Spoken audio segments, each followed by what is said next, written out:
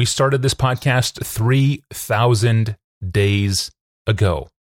3,000 days ago today, and today we reach episode 1600. It's a big milestone with a fittingly massive question on the table. They don't get any bigger than this one. Who is God? We get this question often, most recently from podcast listeners named Gamel, Olianka, Ezekiel, Bobby, Zandy, Matthew, Giovanni, Jerry, Tom, and Esther. And last time on Friday in episode 1599, Pastor John, you answered the background question to this one, namely, who does John Piper think he is, to answer this question of who is God? But that's out of the way now. Now we can address the question itself. Pastor John, who is God? When I turn from myself to Jesus and his teachings and to the writings of his followers that he himself vouched for, guaranteed, and to the Jewish scriptures that Jesus himself endorsed, and to the world of nature, and to the witness of my own conscience, when I turn from myself to these places where God has revealed himself, here's what I see in answer to the question, who is God? And I would appeal to everyone who's listening not to take my word for it, but to search out those 5 sources as if your life depended on it, because it does. First, here's the first thing I believe I see in those revelations from God of who he is. First, Jesus says that God is spirit. John 4:24, God is spirit, and those who worship him must worship him in spirit and in truth. In other words, he's not physical. He's not material. He does not have a body. He is invisible. He's spirit. Second, God is personal. This is amazing. When you think absolute reality could have been anything. I mean, there was nothing before absolute reality to make it what it is. To think it's personal, that's just mind-blowing. He has revealed himself as one who thinks and reasons and plans and loves and rejoices and experiences anger and compassion. Isaiah 55:8, my thoughts are not your thoughts. Jeremiah 29:11, I know the plans I have for you. Isaiah 1:18, come, let us reason together. Hosea 11:8, my compassion grows warm and tender, declares the Lord. Zephaniah 3:17, the Lord will rejoice over you with gladness. Numbers 11:10, the anger of the Lord blazed hotly. Amazing. God is not impersonal. He's not a substance. He's not a mere force. He's not material like an element or a gas. He's not just an influence. God is a person. Personal. From him comes personhood. This is why human beings are so unique in the world of God's creatures. He made us in his image. We are persons. Third, he revealed himself as absolute, self-existent, independent of all other reality. I think one of the most important verses in the Bible is Exodus 3:14. God said to Moses, I am who I am. And he said, say to the people of Israel, I am has sent me to you. The phrase, I am who I am, is a declaration of absolute freedom from being created or formed or guided or swayed or determined by anything outside himself. Whatever God is or whatever God does, he himself is the ultimate source and cause of that. Here are some implications of what that revelation means for who God is, that revelation of his I am who I am. 1, it means he never had a beginning. Nobody made God. God simply is, always was, no beginning. 2, God will never end. He is absolute being. If you are being from forever, there's no place to go outside being. You can't not be. 3, there is no reality before him. There's no reality outside him unless he wills it to be and makes it. 4, God is utterly independent. He depends on nothing to bring him into being or support him or counsel him or make him what he is. 5, everything that is not God depends totally on God. All that is not God is secondary, independent. The entire universe, vast, vast, vast billions of galaxies, is utterly secondary to God. 6, he is constant. He is the same yesterday, today, and forever. He cannot be improved. He is not becoming anything. There is no development in God, no progress. Absolute perfection cannot be improved. 7, he is the absolute standard of truth and goodness and beauty. There is no law book to which he looks to know what is right.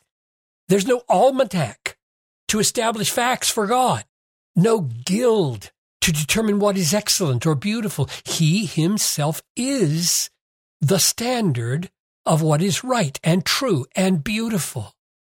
8, all that God does is always right, always just, always beautiful, and always in accord with truth, that is, himself. It fits. In that sense, it is right and good and beautiful, all things considered.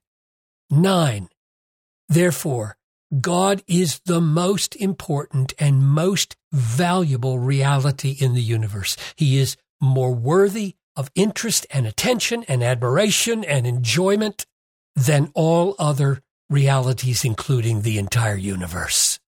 Now, all of that, all 9 of those implications of I am who I am, all of that is implied in God's word to Moses. Tell them, I am sent you. You can see the same implications in many other places in the Bible. For example, the letter to the Romans. This is one of my favorite passages. Romans 11:33-36. Oh, the depth of the riches and the wisdom and the knowledge of God. How unsearchable are his judgments and how inscrutable are his ways.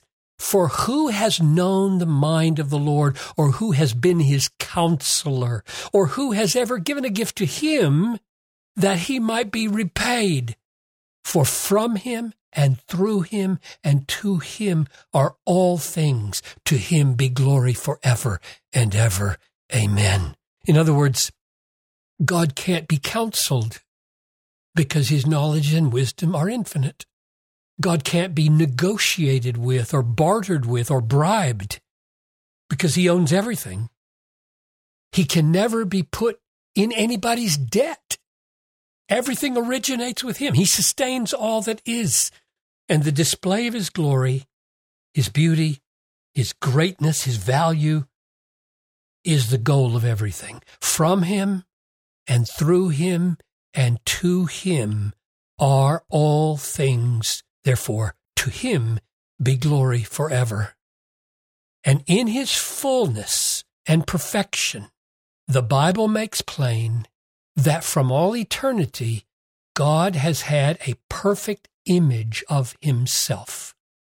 The radiance of his glory, the Bible calls it the exact imprint of his nature, and this image is so complete with all that God is, the Bible speaks of this image as the second person in God and uses the language of Son of God, not because there's any biological way that he's a son, like he had sex with Mary and had a baby. That's not what the Bible teaches. He's a son, this second person that has always existed in and as the perfect image of God. This son is a son to indicate that they have the same nature. They're both personal, and love reigns between them. The Bible speaks of God the Father loving God the Son, and God the Son loving God the Father. And the Bible points to the reality that this spirit between them, this love between the Father and the Son, carries, as it were, such a fullness of all that they both are, that a third person exists, stands forth, has always stood forth in God. So the biblical picture is that there's one God, not three gods, and that this one God mysteriously exists as God the Father, God the Son, and God the Holy Spirit. This is one reason that it makes sense to say, as 1 John chapter 4, verse 8 says, God is love. Love has been surging from all eternity in the fellowship of the three persons of the one God. Now, if that were not amazing enough, Lord, we're over our head. I know, I'm just pointing. Now, if that were not amazing enough, here comes the most amazing thing of all about who God is.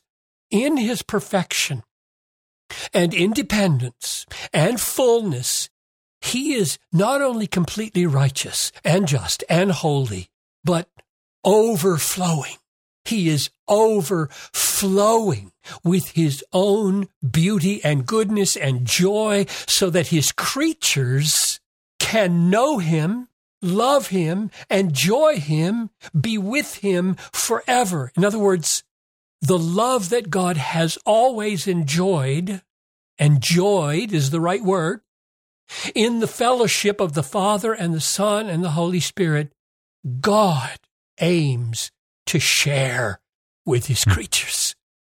To do this, God the Father sends God the Son into his creation to be born as the God-man, Jesus Christ. This is what the Gospel of John means when it says, in the beginning was the Word, and the Word was God, and the Word was with God, and the Word became flesh, that is, became a human being, and dwelt among us, and we have seen his glory, glory as of the only Son. And you see the switch in categories from Word to Son, just to make clear that that's who we're talking about, the eternal Son, that other second person in God.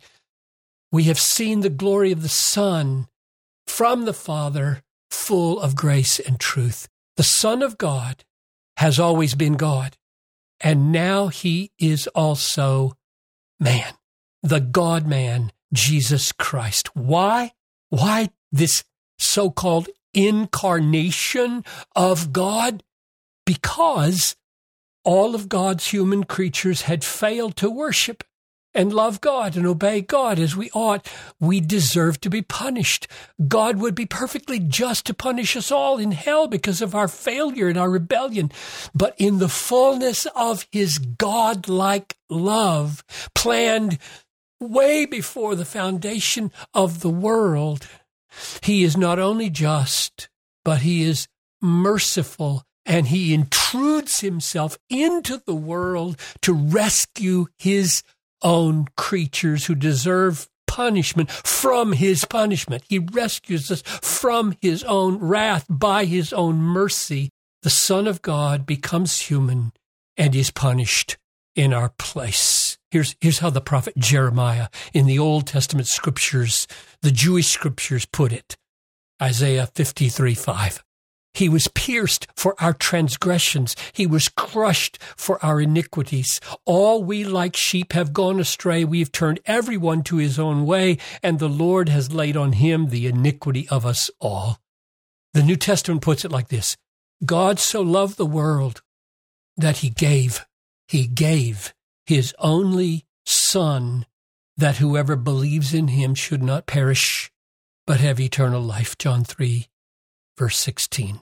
Whoever believes, whoever trusts, whoever receives, whoever treasures Jesus Christ as Savior and Lord, Jesus becomes his substitute, bears God's punishment, provides God's righteousness, secures eternal joy in fellowship with God. So who is God? He is the creator, sustainer, governor, and judge of the universe. And in his justice and mercy, he devised a way from all eternity for sinners like us to be forgiven and to be adopted into his eternal family as the children of God and as a kind of bride for his Son, Jesus Christ, so that by sharing the joy God has in himself, our joy in him would show the fullness of his own glory. I invite you, I urge you to embrace Jesus and all that God is for you in him. Jesus is who God is. Absolutely glorious. It is not just about knowing about God, it's all about knowing God himself. That's the invitation, an invitation to participate in the very life of God himself through the life and through the works of his precious Son. That is so good. Thank you, Pastor John. Thank you for listening. You can ask a question of your own. You can search or browse all 1,600 of our past episodes, or you can subscribe to the podcast. Do all of that online at desiringgod.org/Ask Pastor John. Well, speaking of who God is, God has a plan for creation, and that plan for creation shapes our lives. It shapes what we do. It shapes what we don't do. It sets our hopes and structures our aspirations. And we're going to return on Wednesday to hear Pastor John explain how all of this works. I'm Tony Reinke. Thank you for listening to the Ask Pastor John podcast with longtime author and pastor John Piper. We'll see you on Wednesday.